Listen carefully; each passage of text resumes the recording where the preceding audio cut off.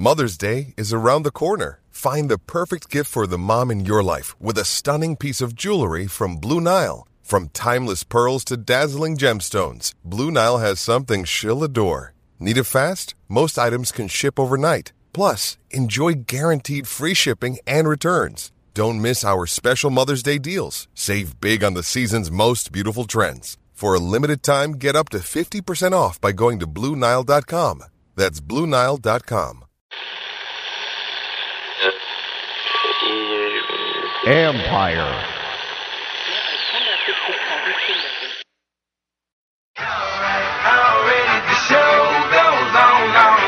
You thought you knew, but you have no idea. It's the urban sports scene.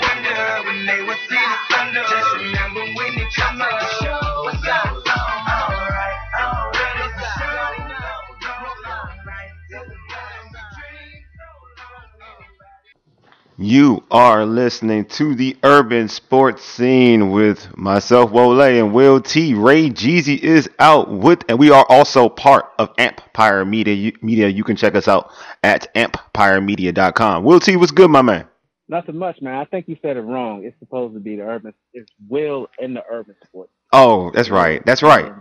I forgot. Matter of fact, you do the intro, Will. Go ahead, do it, bro. Good evening, everyone. You're listening to the Urban Sports Scene. Excuse me, you're listening to Will featuring the Urban Sports Scene. All right. Tonight featuring Wole. Featuring Wole. Oh, wow. We went, okay. Featuring Wole. Okay, I got demoted to featuring. That's cool. Hey, bro, like you said, it's your show, man. I'm here for you, man. I'm here for you. Hey, so what's going on, man? Today's a good day for me, man. I'm not going to lie. As a Laker fan, today is a great day. Like, it's an amazing day. Oh, man, listen, for Lakers fans, I contended. I said this last year. Mm-hmm. The Lakers lost the championship when they let Dwight Howard go. Yeah. Because what he's able to do for them defensively. Mm-hmm. He's able to erase a lot of mistakes. So I'm not going to go as far as to say the Lakers are going to win the championship next year, but I think they definitely have put themselves in a position to make a run at least to the Western Conference Finals. Yeah, I agree, Will T. I agree. I just think also, you're adding Monk, a younger player, and he gets an opportunity basketball team. So he's an opportunity to kind of showcase his talents because this team needs a player like him. And again, we're not really going to talk about the Lakers, but I'm just saying they need a player like him on their roster because this is a DMV team, a DMV show, and I don't want to go all in on my Lakers. I was kind of geeked though. That's all I'm going to say. I was kind of geeked because of it. And I think a lot of NBA fans should be geeked, man. You had the draft last Thursday, then you had free agency start Monday. Yeah. You still have USA basketball in contention for a gold medal. Mm-hmm. If you're a basketball fan, man, it's been an exciting couple of days. Sure has, man. It sure has. You're all again. I mentioned Empire Media. Empire Media hosts multiple DMV sports podcast shows, such as the John Keim Report, hosted by ESPN Washington football team insider John Keim, and Jones Football, hosted by USA Today insider Mike Jones. You can also subscribe to our podcast on Stitcher, Spotify, iTunes, TuneIn, and iHeartRadio, and Google Podcasts. Just search the Urban Sports Scene.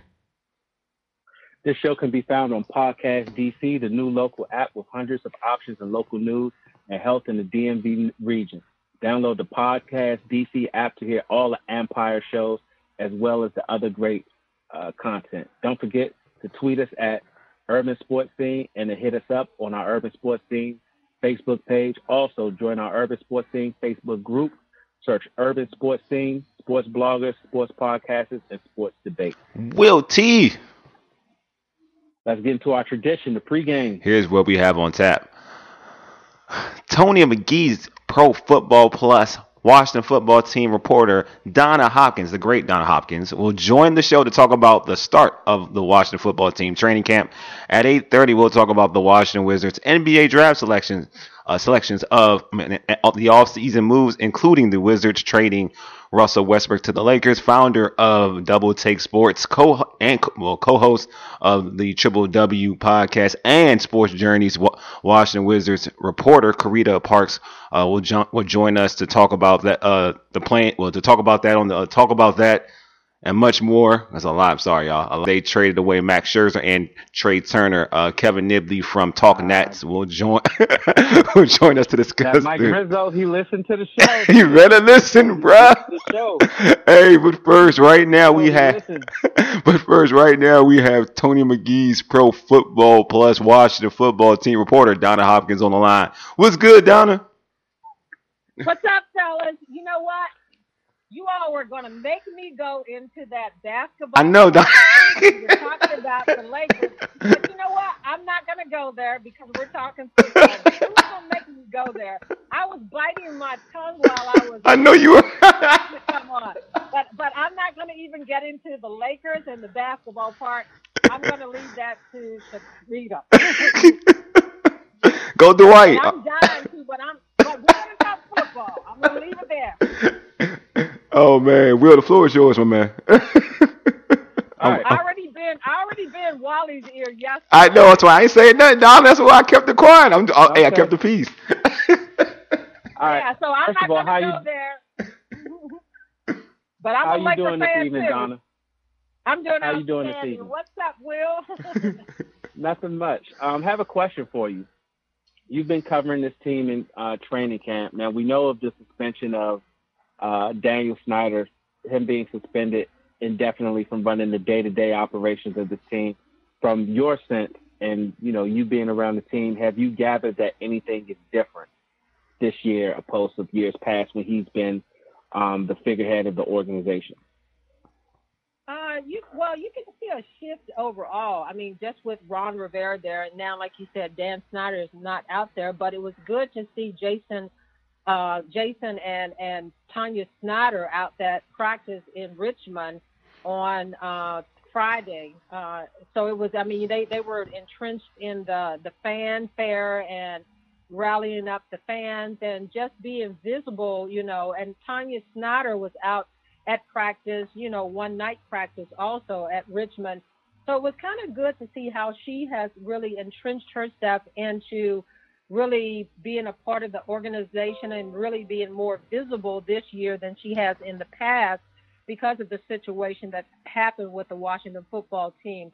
So I think that, this team is looking to take it in another direction. And I was telling someone about the experience that you have in Baltimore when you walk up to the stadium, and before you get there, they have all kind of activities and stuff like that. So I think this Washington football team is trying to bring back, since the fans weren't there last year, is to bring back the fans and have them be confident in what the direction that they're taking this team. So it was kind of good to see that out there in Richmond. All right, not a follow-up question, but rather another question for you. We've heard Ron Rivera express his concern/frustration over the lack of players being vaccinated, for lack of a better word, for COVID-19. Do you anticipate that there'll be potential breakouts of? Or I know this isn't easy for you to answer, but do you get a sense that this team has kind of a backup plan if there is a large breakout amongst a certain position group? See, that's going to be tough because already throughout the week in Richmond, they had 6 players to be placed on the COVID protocol list, and it was some starters that was placed on there, some big name guys. So it's already concerned. You talk about a team last year that handled this well and didn't really have any cases much throughout the whole season, and that's because it was more so teams were in kind of like a bubble type situation. But once things started to be opening up nationwide, you saw more cases come up, and most of the guys that have gotten that's on the protocol list, COVID protocol list, is linemen, which are always in each other's faces a little bit more. So it's a concern because Ron Rivera was asked that question as far as how do you work this out, moving forward. And we already know that the NFL has come out with a mandate, a strict mandate, trying to get players to get vaccinated, is that you may have to forfeit a game or a paycheck, depending on which team calls the games to be canceled. and they don't have a chance to make up games this year because it's an extra game on the schedule. So I think that he somewhat has a game plan. But remember last year when Denver didn't even have a quarterback to play in a game, because of the COVID situation. So I think that you may see a little bit more of that, being that quite a few players on this Washington football team have not gotten vaccinated. It may be like 30-some people still, but one of those 30-some people are starters on a 53-man roster. What do you do in that situation? So I think he has to work this out as it goes along because you just don't know. And I'm sure he has somewhat of a game plan, but you just don't know how you're going to really handle this until the situation presents itself. Like in practice last week, 2 linemen was taken out of practice because I guess they had to be put on the COVID protocol list. So I think this is going to be a concern across, not just for this football team, but across the NFL, if you don't have more players, being vaccinated. And a few more did get vaccinated last week in Richmond, but so many more need to take place. And, with your question about does Ron Rivera have a game plan? I'm sure that he has some sense of how he may handle this, but you just don't know because it's which players are going to come up testing positive. So I think it's just you got to take it day by day. And, like you said, he's frustrated because you got a coach that's system is compromised because of going through the cancer and the treatment last year. So you would have thought that a lot more players would rally behind him in getting the vaccine, not just for him, but as a team overall. Yeah, I agree, Donna. I think that if you're Coach Rivera, you're looking at it like we're a family. We're supposed to be a family, we're a brotherhood, and I had to go through this, this ordeal and a serious situation with cancer, and your immune system is obviously compromised, and just looking out for me, it'd be good if most of you all get the vaccine, because if I catch it, who knows what can happen, even if I'm vaccinated. Again, my immune system is compromised, so even with the vaccine, there is a chance that something can happen to me. And some of your leaders are starting to step forward. I know that a day ago, Terry McLaurin, wide receiver Terry McLaurin, stepped up and, tried to rally his other teammates to get the vaccine. And so hopefully more players speaking up, that other guys will kind of like a heed to it.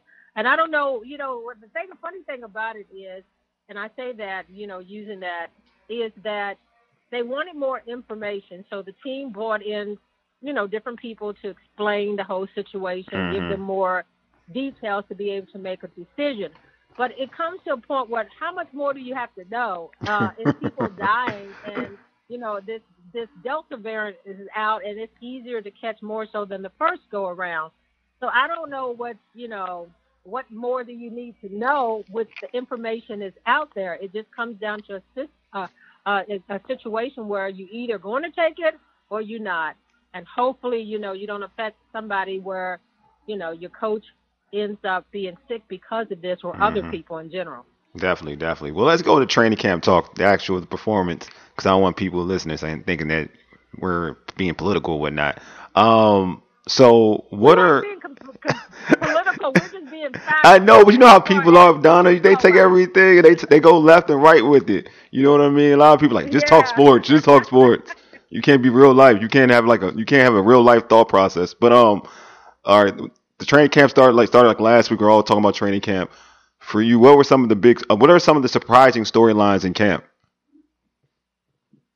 I think the competition at wide receiver is going to be one to just watch because you got 9 guys that have really been playing well. I mean, overall. And Coach Ron Rivera said that in a situation where you got that much talent and you're only probably going to keep 6 receivers at max, and some of those guys are going to make it because of their special teams play, which is the key. But when you look at the wide receiver core, I mean, you got Terry McLaurin, which is a shoe-in as far as that, and then you've got Deontay Brown, which is the rookie, which he has been most impressive in his training camp because I think he had a solid 4 days in Richmond. Mm-hmm. He's got speed. I mean, he gets open, and they like what they see in him so far, and he seems to get better each day that you see him playing. He's a playmaker. Mm-hmm. Then you got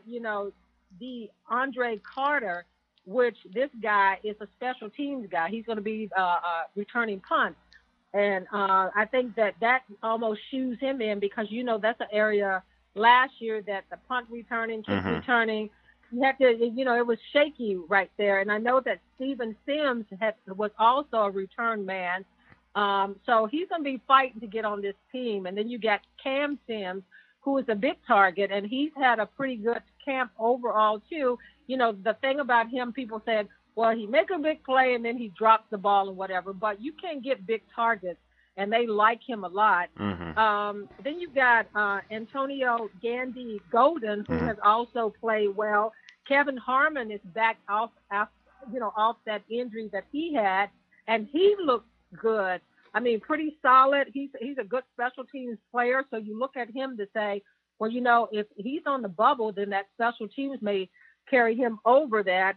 And, and then you got Adam Humphries, who I think he's a shoe-in to make this team also, and then Isaac Wright. So when you look at that core of receivers, you're like, wow, we got a good group right there. And then, the running back position to me is pretty solid too, because Antonio Gibson, he still got some broken backs back there in Richmond because some of the moves that he put on them, and he's coming back from the toe injuries, and he don't like anybody to talk about that. But he's looked really good in training camp, and like I said, I watched him one practice, and he broke my neck because I was like, what kind of move was that?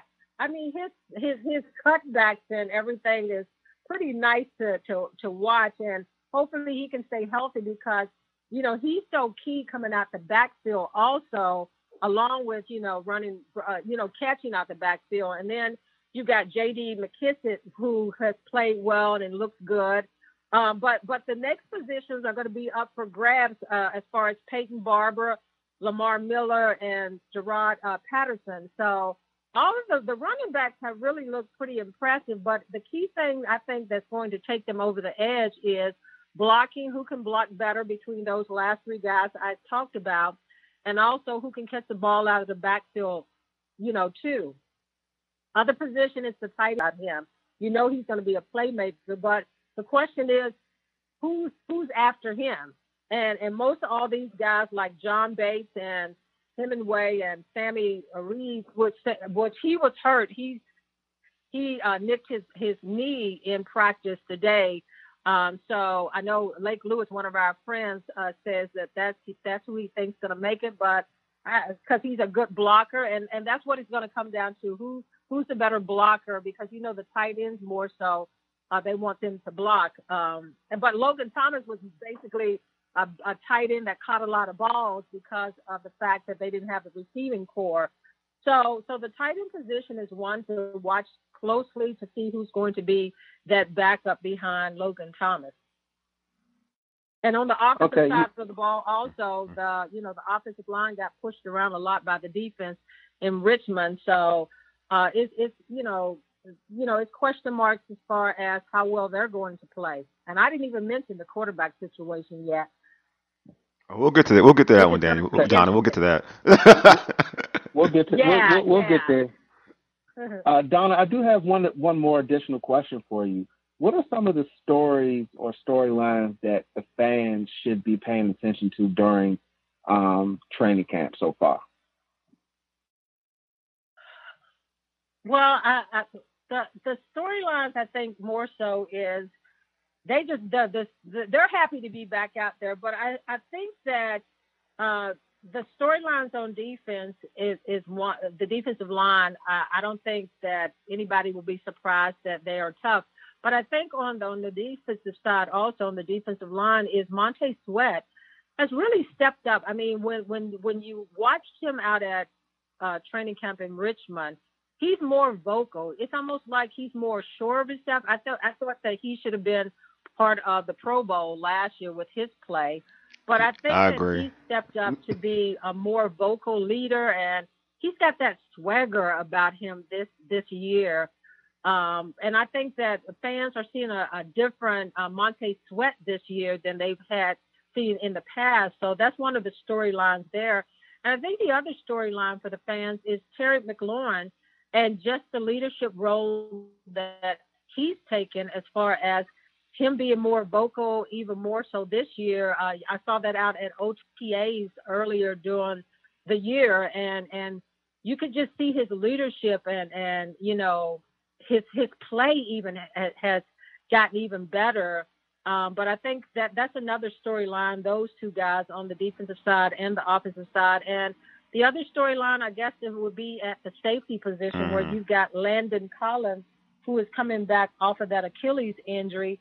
And, when you look at his play before he got injured last year, and it could be him trying to figure out the defense and so forth, but he struggled last year, but he's had a strong camp so far this year, and that's another storyline for the fans to probably watch because, do you start him, and then you've got Cam Curl, and then you've got McClain. McClain plays a little more of cornerback, but I think that position as far as how do you grind those two guys, Collins and Curl, into that the lineup as far as taking them in and out. And so Collins has stepped back up, and it's like, wow, his play has been well. And I think the other thing that the fans are probably the storyline is the quarterback situation. I know we're going to talk about that a little bit. Like right now. But we can hop on. Yeah, hop right now. Talk about right now, Donna.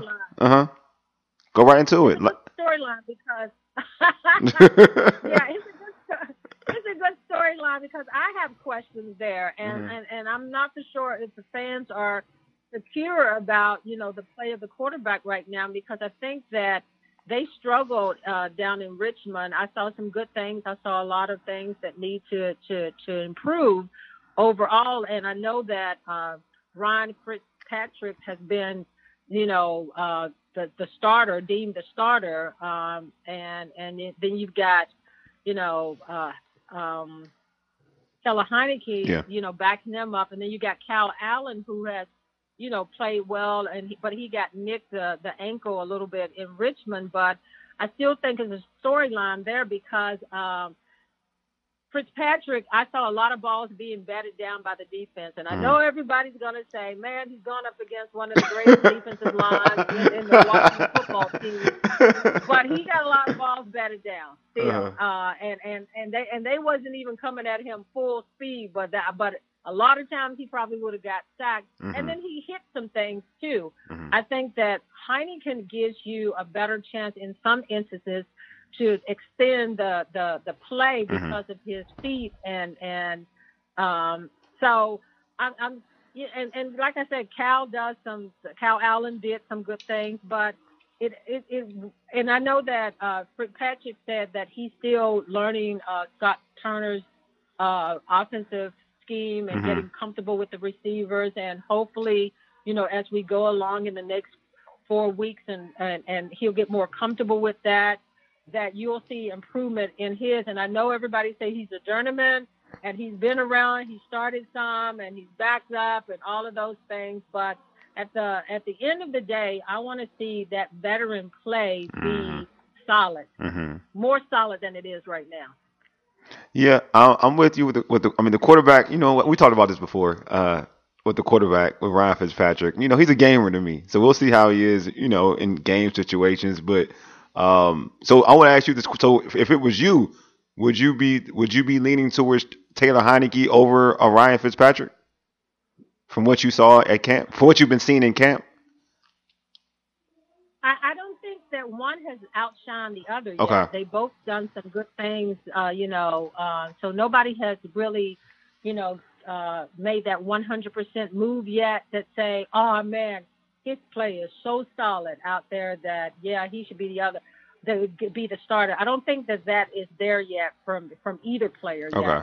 I like I said, I think that Heineken has done some good things. I mean, his long balls seem to be a little more accurate, but Ron, he reads defenses and so forth. Although those batted balls a lot that was down, but he's shorter. But I think it's going to be a telltale because training camp is training camp. You don't know until they get into the first preseason game and they're playing across the ball from the other opponent. Of course. And that's when you're going to be able to tell a little bit more about the blocking of the offensive line.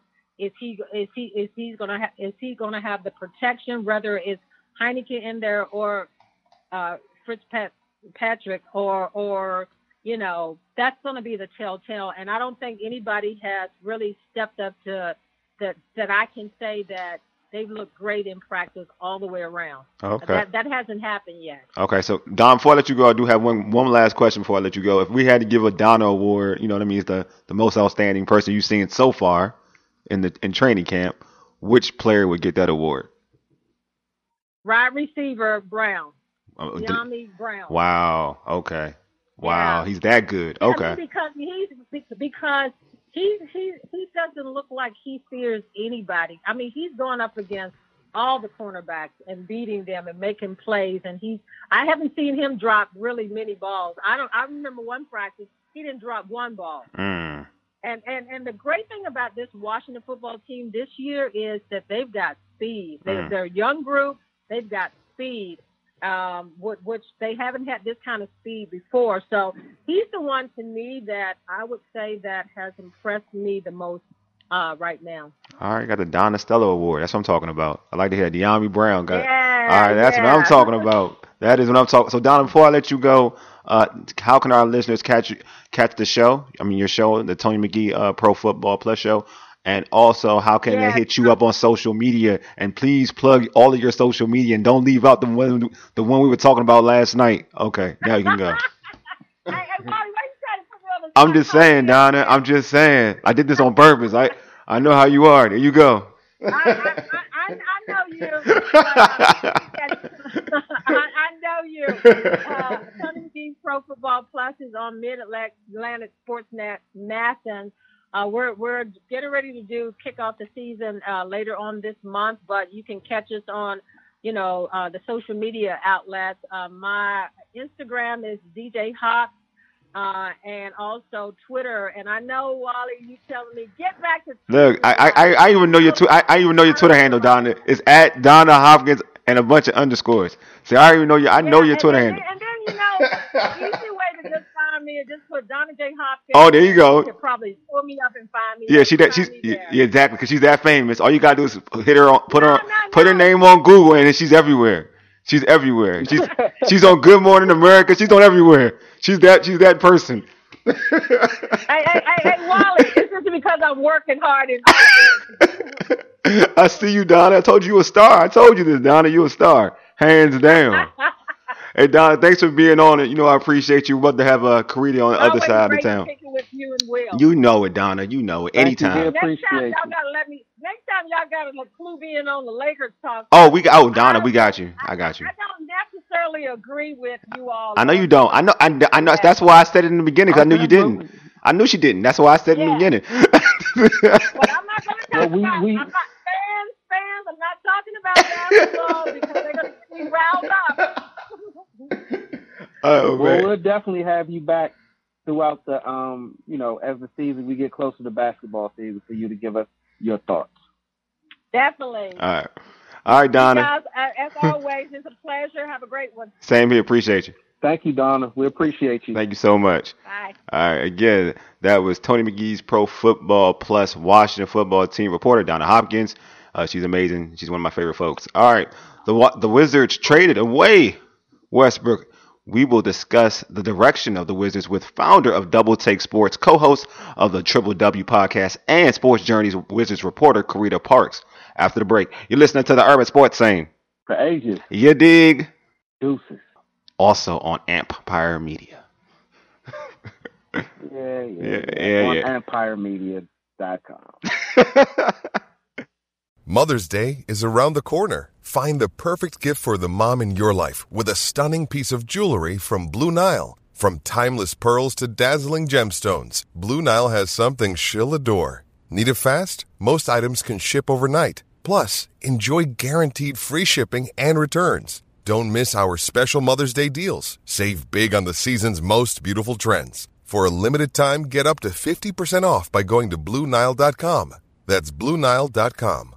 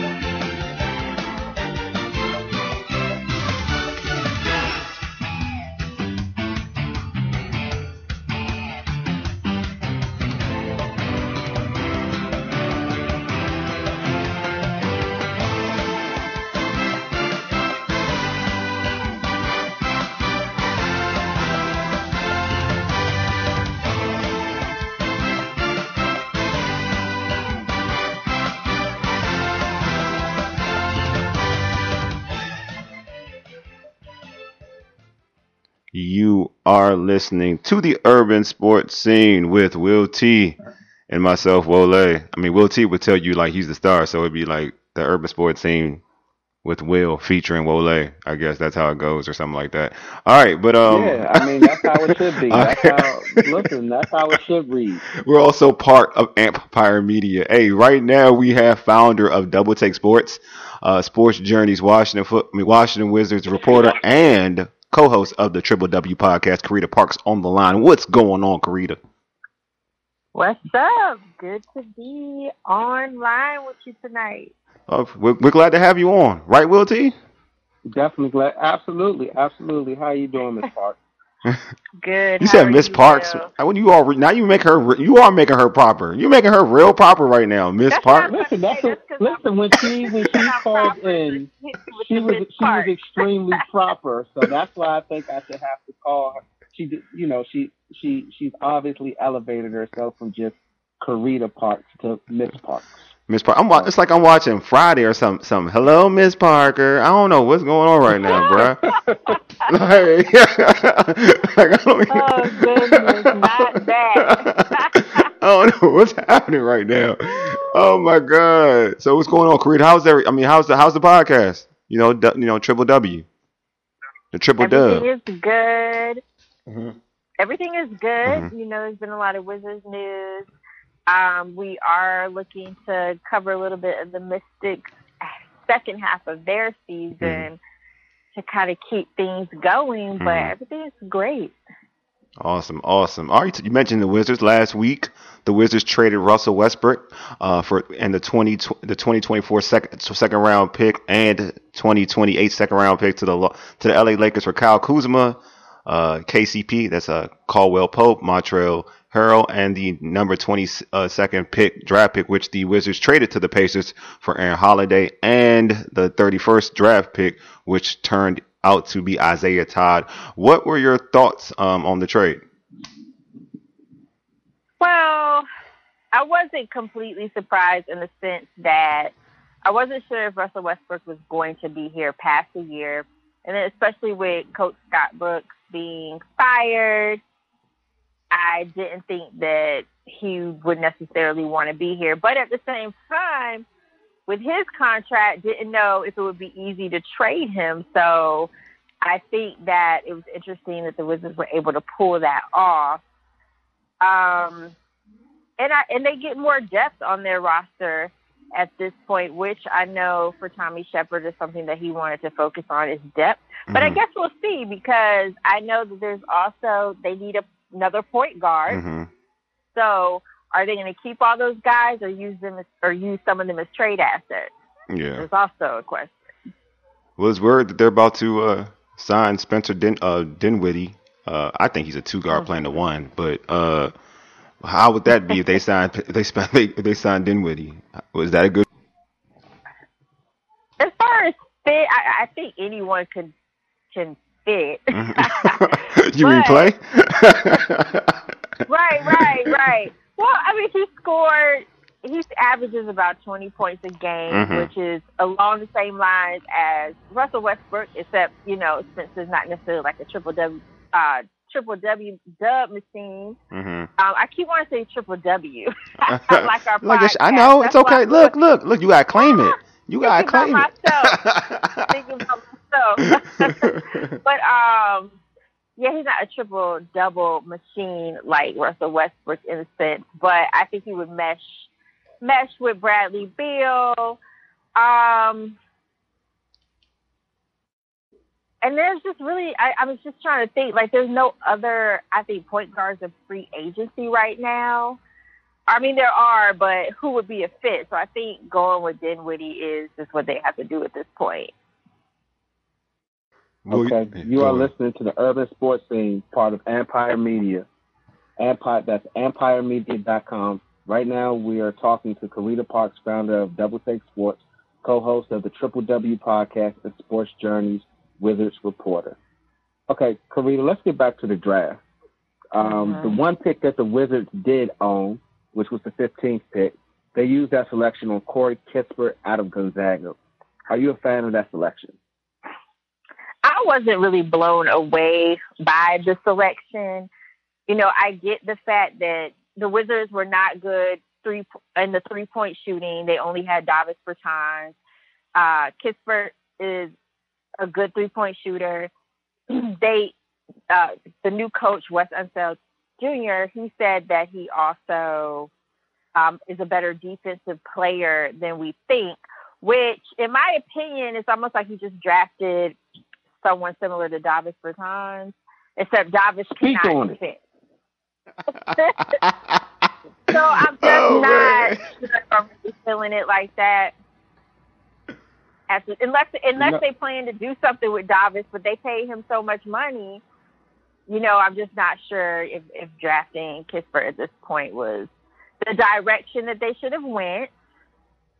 I think there was a lot more talent on the board. In my opinion, there's other pieces that they could use, but that's what they went with. So, you know what, Karita?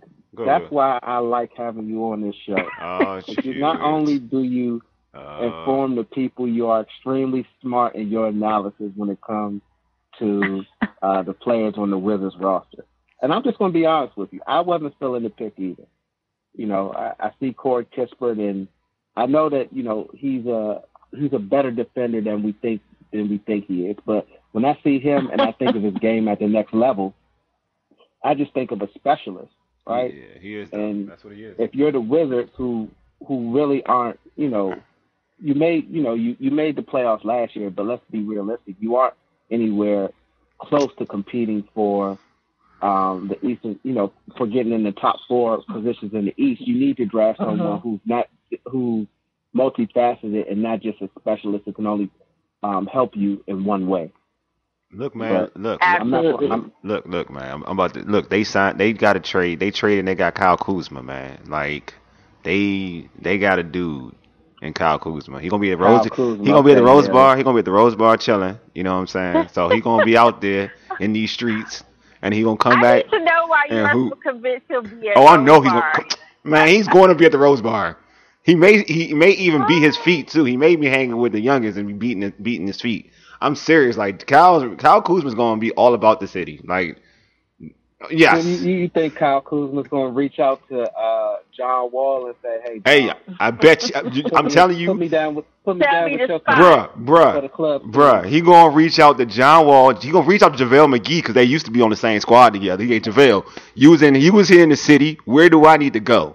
Like to make sure I have a good time. I'm telling you, Kyle Kuzma is going to be, if we go retro like we were when we were younger and we go in the city and just start walking around, I guarantee you we see Kyle Kuzma like we used to see Andre Bloch.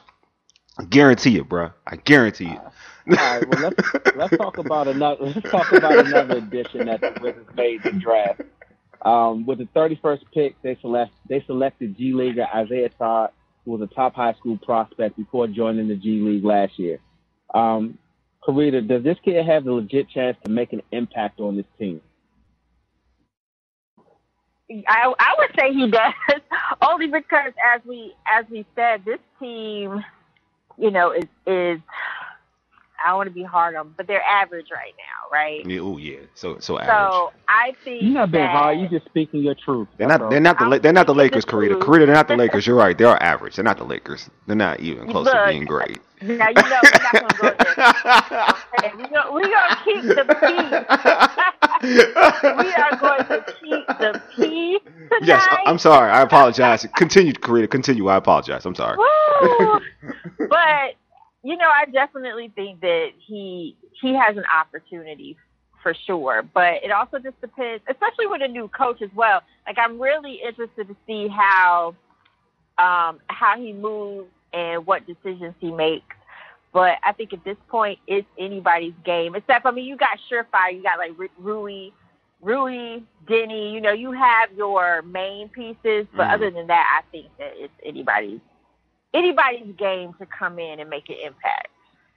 So, for this team, what do you think the overall direction is with this team? And what I mean by that is, like, for Bradley Beal, like, what are these guys that Bradley Beal can lead? Are these guys you think that Bradley Beal kind of wants? But again, because why I say that is that this team is built around Bradley Beal, and I'm sure he's been talked to about all of these players. Like, should we bring this guy in? What do you think of this guy? Like, is this a good fit for you? Like, would you like playing with this guy? Because I even heard that he's close friends with KCP. I didn't know that at first, but I heard he's super tight with KCP.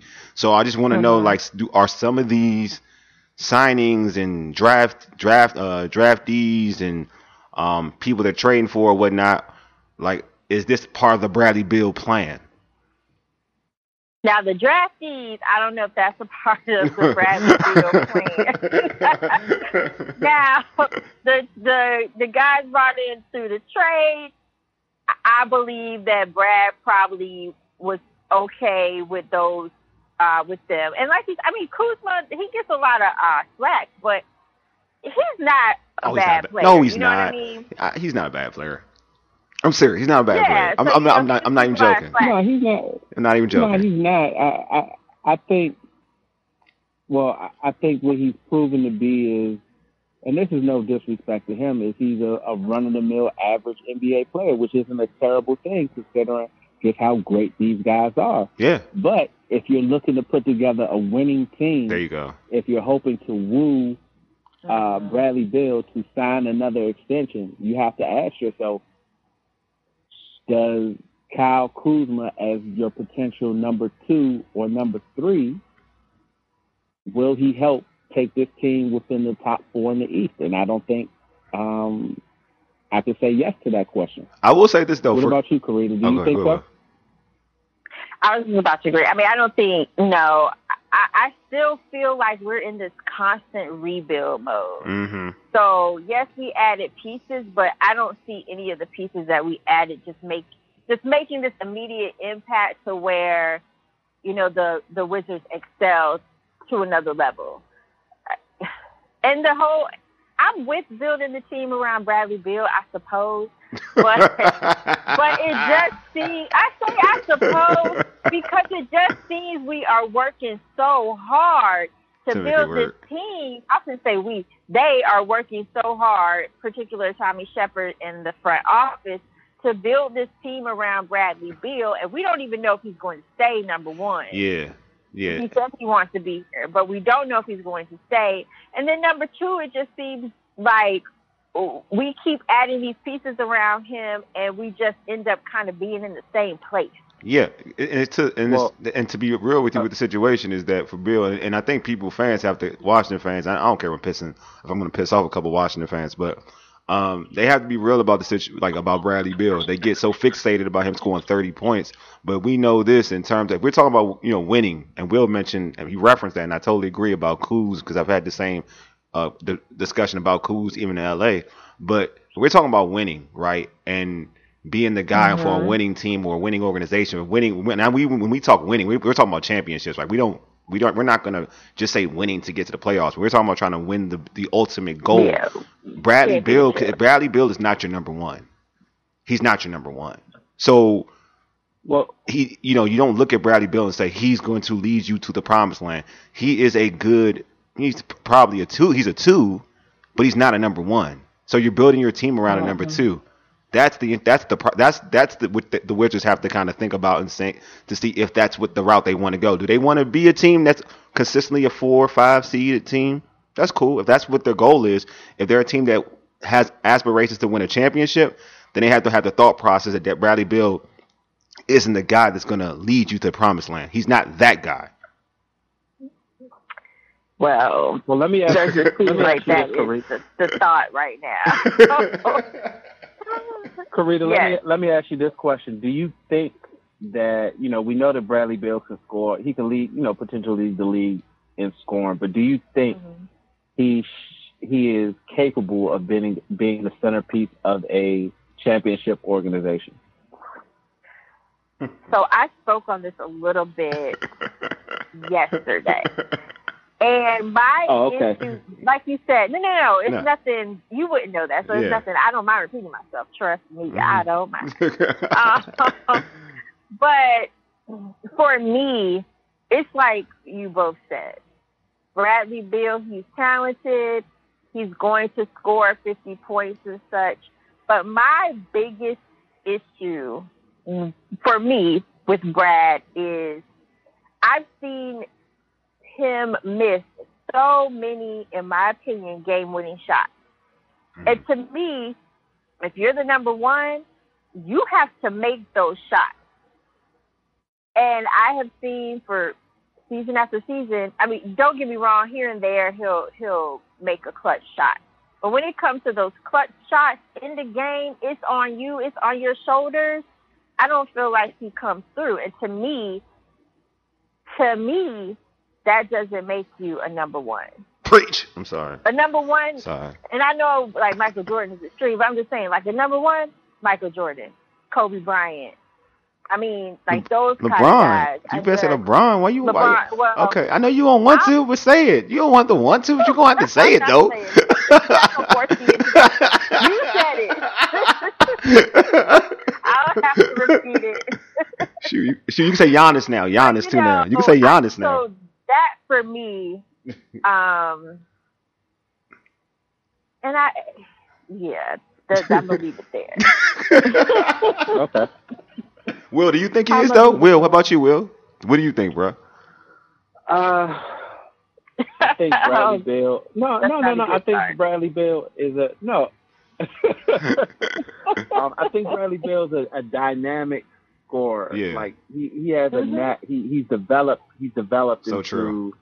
a guy who could be a 1A, but I don't necessarily think that Bradley Beal at this point is a guy who's going to lead a team to a championship. He's not going to. He's not going to. And the simple fact that he's not going to impose his will on his teammates and try to push them. From what I gather, and I don't know if this is true or not. From what I gather when I see him communicating on the floor, he doesn't seem as if he's imposing his will and trying to make his team take his teammates to the next level, right? With trying to not nitpick, but when something's going wrong, pulling guys over and saying, hey, we were supposed to run this set. We were supposed to do it this way. Keep your eyes open. That was a terrible pass, things of that nature. So I don't necessarily think at this point he is. But could he over the next couple of years, once he gets into his 30s and he gets a little bit more, I'm not going to say desperate, but seasoned. It gets a greater sense of urgency towards the end of his career, possibly. It's possible. I mean, we hope the best for young Brad. Hey, but Karita, before I let you go, I want to say thank you for being on. We always appreciate you. Please let our listeners know how they can catch you on social media and remind them how they can tune into your podcast. Yes, so you can catch me on social media at Karita C. Parks. That's on Twitter and Instagram. Also, be sure to support my company, Double Take Sports. That's at DBL Take Sports. And last but not least, you can check out the Triple W Podcast. You can follow us on social media at Triple W Pod, and we're also on Spotify and iTunes. Well, Karita, we appreciate you. Thank you for being on. You rock. Thank you, Karita. We appreciate it. And thank you for Miss Parks. We appreciate you, Miss Parks. You sound so proper, Miss Parks. Anytime. Oh man. Hey, Will T. We don't got to go to break. Our guest is here, so I'll just introduce. You can introduce him right now. All right. You want to do that? We don't need to. We don't need to go to break. On the line right now. Yeah. Right now. Yeah. I got it. Right now we have Kevin Nibley from Talk Nats on the line. What's up, Kevin? Hey guys, how's it going? Oh, doing good, Kev. All right. How you doing, my man? Good, man. I wasn't traded. I'm still here. I'm not talking to a bunch of guys in LA. So I survived. Yeah. Oh man. That's hilarious, man. I know that's right. All right. Speaking of traded, the Nats traded Max Scherzer and Trey Turner to the Dodgers for right-hander Jose Gray and catcher Hebert Ruiz, and two minor leaguers, righty Gerardo Correll and outfielder Donovan Casey.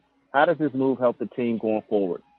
Excuse me. It definitely helps the team in the sense that Ruiz he's immediately their number one prospect now. He looks like a really good hitting catcher, someone they really haven't had since Wilson Ramos, and basically. He's a switch hitter. His strikeout rate's really low. He almost never strikes out, which is really odd in this day and age of baseball. And if you YouTube him, his power looks really good. He's got a really nice swing. There's a clip on YouTube of him having a 3 home run game in AAA, and he looks like a monster. So that's going to be a really good pickup. Ruiz, Josiah Gray pitched last night. He looks good, young pitcher. It's only his third major league start, but his fastball is really lively. He's got a curveball and a slider that are pretty solid, and a changeup that he's still working on. But he would profile probably as a number 2 or 3 starter, hopefully, in a year or two when he's really developing. So, those two ads are really good. The other guys, Carrillo is also a starting pitcher prospect, and Casey's an outfielder with some power, hopefully. I'm not exactly sure how soon they would be ready to really contribute to a big club. But, I think it was a good move for the Nats. I mean, at the end of the day, they weren't going anywhere this year. They only had 2 more months of Scherzer anyway. And, they had an extra year of Turner, but they probably weren't going to be able to sign him. Or if they did sign him, they'd have no money left to pay anyone else or to form a team. So sadly, I do think it was time for the Nats to rebuild. And I do think with this move, they, and some of the other moves they made, they really upgraded their minor league system a lot, You have answered a lot of my questions. You're listening to the Urban Sports Team parts of Empire Media, EmpireMedia.com. Right now we have Talk Nats Kevin Nibley on the line. So you mentioned Trey Turner. You're saying that it made sense to get rid of him, but were you surprised that they did get rid of him? I thought Scherzer would go, but I didn't think. Well, just because of the discussion with Will, he started making me think that maybe Scherzer would get traded, but Trey Turner did surprise me.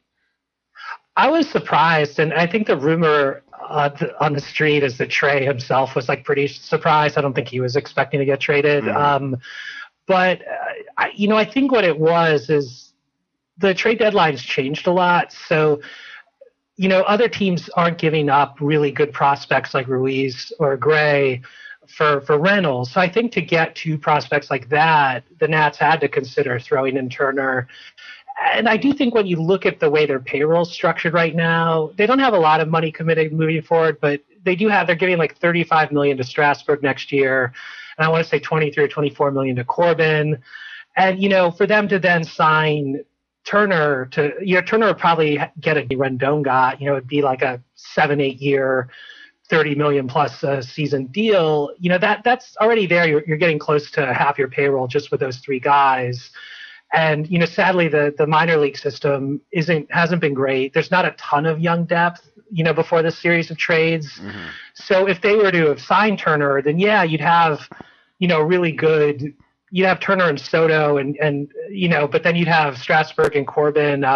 Corbin hasn't been very good and Strasburg's been injured. And then, you're going to need to fill 22 other slots with $90 million or $100 million. And that could be hard, Mm-hmm. So I do think with where the Nats were at, it made sense to get rid of Trey, who, if he was a free agent, if you did re-sign him, he'd be 30 mm-hmm. in the first year of that. So it's like by the time the Nats would be ready to maybe be really good again, he'd be 33, 34, playing shortstop and probably have to move to, and one thing to keep in mind is there are also a ton of shortstops that are going to be available as free agents in the off season, like Trevor Story, Carlos Correa, Javi Baez, who just went to the Mets, I think maybe Marcus Semien. There are a bunch. So the Nats could theoretically sign one of those guys, and then they would have gotten a bunch of prospects too. So maybe they play it that way. Kevin, let me ask you a question, because I guess my rationale is, if you decided to get rid of Max Scherzer, then effectively kind of your World Series, that window for the World Series is kind of closed, and mm-hmm. the core guys of that team are pretty much been sold off. How does this team kind of think like the vision of resetting going forward, right? We mentioned, building around Juan Soto, but do they, do you think that they've got enough from these trades to kind of restock their farm system and that's the way they go, or do they go with free agents and more trades to kind of make this team competitive again? It's a really good question, and it'll be interesting to see. Basically, I would think they're going to want to be competitive sooner rather than later. And one of the reasons I think that is a lot of the pieces they got back in these trades are guys in AAA or pretty close, or even Josiah Gray already had a start or two. These are guys that are close to the majors either this year or next year they'll be rookies. So they didn't go out and get a bunch of guys that were in single A that are 3-4 years away. So I do think they're going to want to come back soon. They will have a ton of money.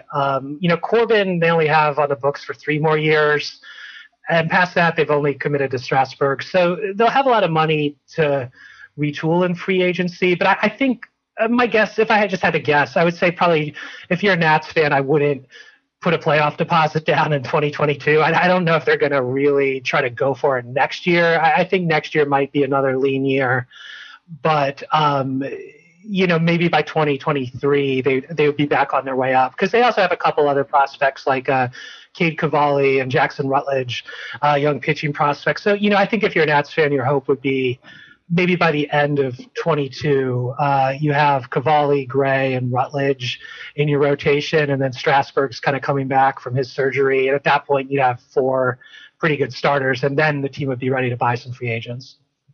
So I had one question too about Juan Soto. So do you mm-hmm. think they're able to keep Juan Soto now? I mean, like give him an extension to keep him for pretty much the lengthy. So you do think so? Okay. Yeah, I mean, a lot of people throw out this thing, on Twitter and in the sports columns that the learners are cheap, but I don't really believe that, because if you look at their payroll, they've actually spent up to the luxury tax pretty much every season. And a couple of years, I want to say like 2016, 2017, they were above the luxury tax. They actually were penalized. And the problem is in baseball, if you go above the luxury tax, they start taking away your draft picks and your international money. And, that international money is how he even got a guy like Juan Soto in the first place, So I do think they will have the money to sign him. Whether or not he wants to sign here, I don't know. That's going to be up to him. But, gotcha. I do think they will be able to put forward an offer at the top of the market. Like, I think they'll offer him at least what Tatis Jr. got and probably more. It's just a question if he wants to take it or if he wants to go the Bryce Harper route of going right up to free agency. But, also when you think of Soto, he's only 22. Like, a lot of these prospects they just got are older than Soto. So Soto's still remarkably young. Trey Turner was going to be 29 next year, 30 by the time you re-sign him. So does 22. So, that makes a lot more sense to commit 30 plus million a year to a guy like that who, even if you sign him for 10 years, you're going to have him through all of his 20s and just a little bit into his 30s. So we'll see. But I think they can, and they'll try. It just, it depends on what Juan Soto wants to do. I'm sure he can go anywhere he wants, pretty much. Do you think that, Max is beloved here. It seems like Max loves it here too. Do you think, and after this season, he's a free agent again, does he come back? Do you think he can come back? I wish, I would. There's nothing I'd love more for, him to pull. I think what the Yankees did in 2016, where they traded Aroldis Chapman to the Cubs, exactly. Took Gleyber Torres, and Chapman just came back. I'd love it if that happened. I just, I don't know. I'm not part of the Lerner family. I have no idea how they want to spend their money. I mean, yes, in theory, if they wanted to just push in next year, re-sign Max, just sign a bunch of free agents, go for it, and go over the tax, they certainly could do that. I'm not sure that I see them doing that. I probably would not expect Max back. I would think, like they say, Father Time's undefeated. Yes. I mean, he's amazing, but he is, I think, would be 38 next year, thereabouts. So he's probably got, at best, a couple years left. And I would think he would probably want to spend it with a team that for sure is going to be in the playoffs. But, never say never. Yeah. I hope he comes back. I don't know. See, that's the thing. He already won a championship, and he's with the Dodgers. They'll probably win again because the Dodgers are stacked. And so let's say he wins 2 championships. He's a free agent. I mean, why not, end his career off with a team that it seems like he loves in the Nats? I hope so. I mean, and I'm sure they could offer him. It would probably the comp would be what the Astros did with Verlander. Exactly. Probably be like a 2-year, $60 million. Maybe they could get him for even a little less than that. Yeah. They'll have the money. I mean, they definitely have a lot of money for next year. It's just a question of whether Max is going to want to play his last 2 years on a club that might not be ready to go back to the playoffs, and I guess we just would have to see. Okay, so I have one controversial question before I let you go. Since you did answer our last question, so I don't have to ask. Will, do you want to ask the question? Because I don't think you have to. So maybe not. All right. I'll ask the question. I'm going to ask the question. This question? Okay. Okay, go ahead. Because I'm biased. I could do it. Because how I feel. You're extremely biased. I don't. And look. I don't even deny it. I don't deny it at all. Go ahead, Will. Kevin, do you think Davey Martinez is to blame for the early massive reset for this team? No, not at all, really. Kev, you don't agree with me? Okay, go ahead, Kev. Continue. I'm sorry. I honestly, maybe I'm rare as a Nats fan, but I don't really have too many problems with Davey. I mean, I think that I think the Nats' problems in 2020 and 2021, their roster issues. The team had next to no depth. They've been trading away a bunch of their younger players who ended up being starters, like Luzardo and Robbie Ray, and the list goes on and on of prospects they've traded at the deadlines over the years that could have at least been on this team or provided depth. And there wasn't any depth. So the second there were any injuries in 2020, the second there were any injuries in 21, that's when you have guys like, no offense to Sam Clay, but it's like this injuries, and you have these like guys that, it's arguable if they should even be in baseball, like pitching every night. And you have, that's when you're pulling guys like Alcides Escobar, into your everyday lineup and hitting them leadoff. It's been a roster issue for a while. I think that's why they finally decided to sell the vets to hopefully get some younger guys to fill out the depth on the roster. I mean, even when they won in 2019, they won that. They beat the Dodgers and the Astros literally the only possible way they could have, where they won every game that Scherzer and Strasburg pitched. Yeah. They used Corbin in relief, and they only used Doolittle and Hudson, really. Like maybe Rainey once every so often. But I mean, they beat like two amazing teams based off of like 5 pitchers. So I think Davey's actually done a really good job with what he's had. So I don't blame him. I don't think, and the reason I think that, it's not like any of these guys, the Nats, it's not like Eric Thames went to some other team this year and hit 40 home runs. It's like these guys aren't going to other teams and succeeding. They're like out of baseball when they're done here. We've really been at the bottom of the barrel, I think. So I don't blame Davey. I think he's done what he, I don't know if he's always the best tactician game to game, but this roster's been pretty rough. We've been good at having stars, but we don't have the depth that you really need to compete. The second there's an injury or two, it's over. So on Twitter, thank you for your honest. Wait, Will. Let me read this tweet. Can I read this tweet though, real quick, Will, before you try to denounce my opinion?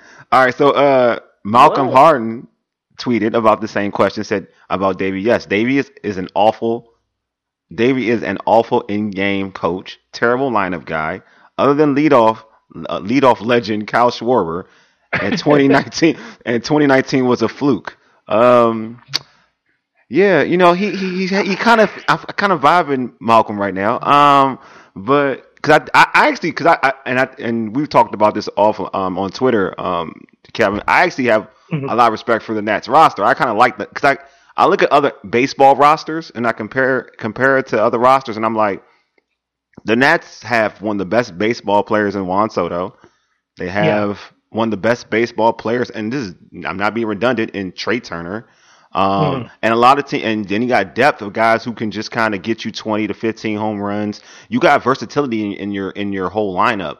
You have power, you have speed. There's just so many things you do have. You know what I mean? That within a lineup that certain teams don't have. And I'm talking about teams with lesser talent who are consistent, perennial postseason contenders. Not to say championship contenders, but postseason contenders.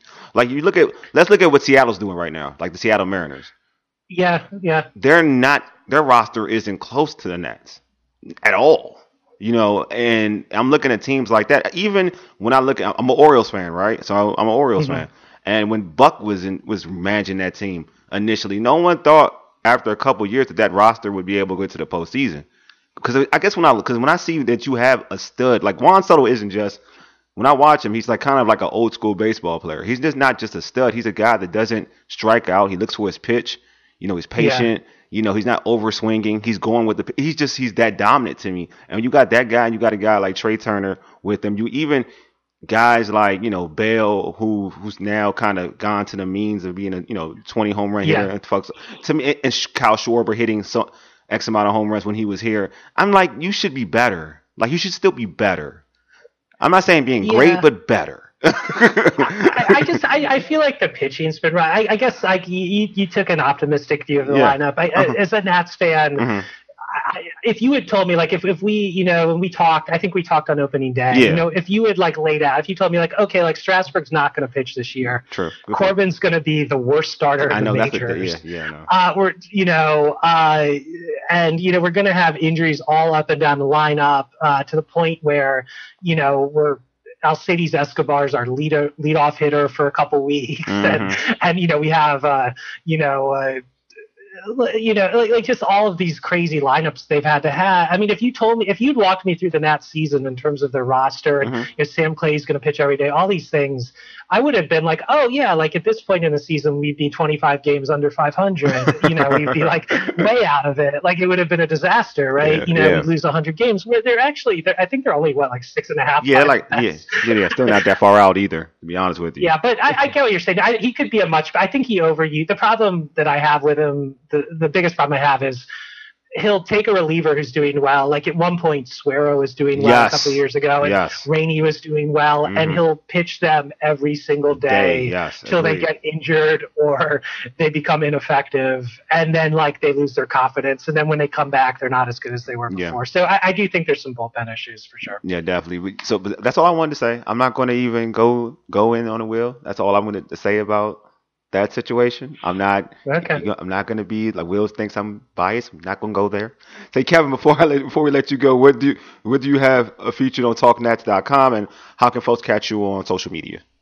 Cool. Yeah, thanks a lot. Yeah, just visit talknats.com. It's the best place to talk about baseball. And now's a really good time because we're all figuring out who these new players are together. You know, we have a lot of guys on there who give a lot of really great posts about the prospects. And you can kind of learn sort of who the next generation of Nats are going to be. And then aside from baseball, I do a movie podcast called Kevin and Brendan Give Notes.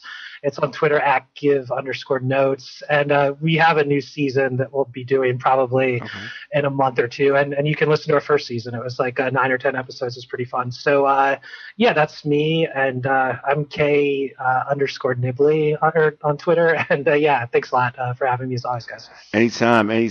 So we appreciate you, Kevin. What's the movie coming out on Friday? There's a movie I want to watch coming out Friday. I'm trying to think. There is a movie I want to see this Friday. It's a good movie. What am I? I can't think of it. Kevin. I saw we're gonna do Fast 9. I didn't like it, but okay. Yeah, it was okay. Yeah, I don't know. It wasn't Fast 9. I'm trying to think what. I think it's not a scary movie, is it? I have to think of. No, it is. It's Suicide Squad. It's Suicide Squad. Oh, I haven't seen it. I've heard good things about that. Okay, it's coming out. It was coming out Friday. I think it's coming out on Friday. I think it's coming out. Yeah, they say it's good. Okay, cool. All right. So will you'll write up on that? Will you see it and write up on it or not? Or will you? I think we're laying out our season. We're definitely gonna do Dune. I don't know if anyone cares about that. We're nerds. We're definitely doing like the Dune remake. And I think we're gonna do Fast 9. And, we might go back to Fast 5, but we're trying to figure out what we're gonna do this next season. But we'll see if we like Suicide Squad, we'll definitely do it. All right, awesome. All right, Kev, man, thanks for being on. You know I appreciate you, my man.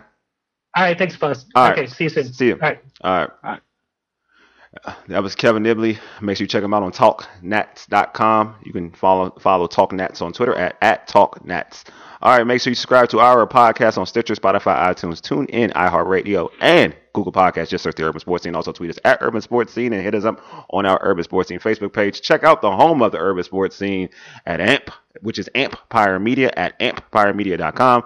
And this show can be found on DC Podcast. Download the DC Podcast app to hear all of the Empire Media shows, as well as the other great content. Thank you all for listening. Will and I appreciate you. Anyway, you've been listening to the Urban Sports Scene. For ages. Yeah, dig. Deuces. Hey, Mega, lead us out, big homie.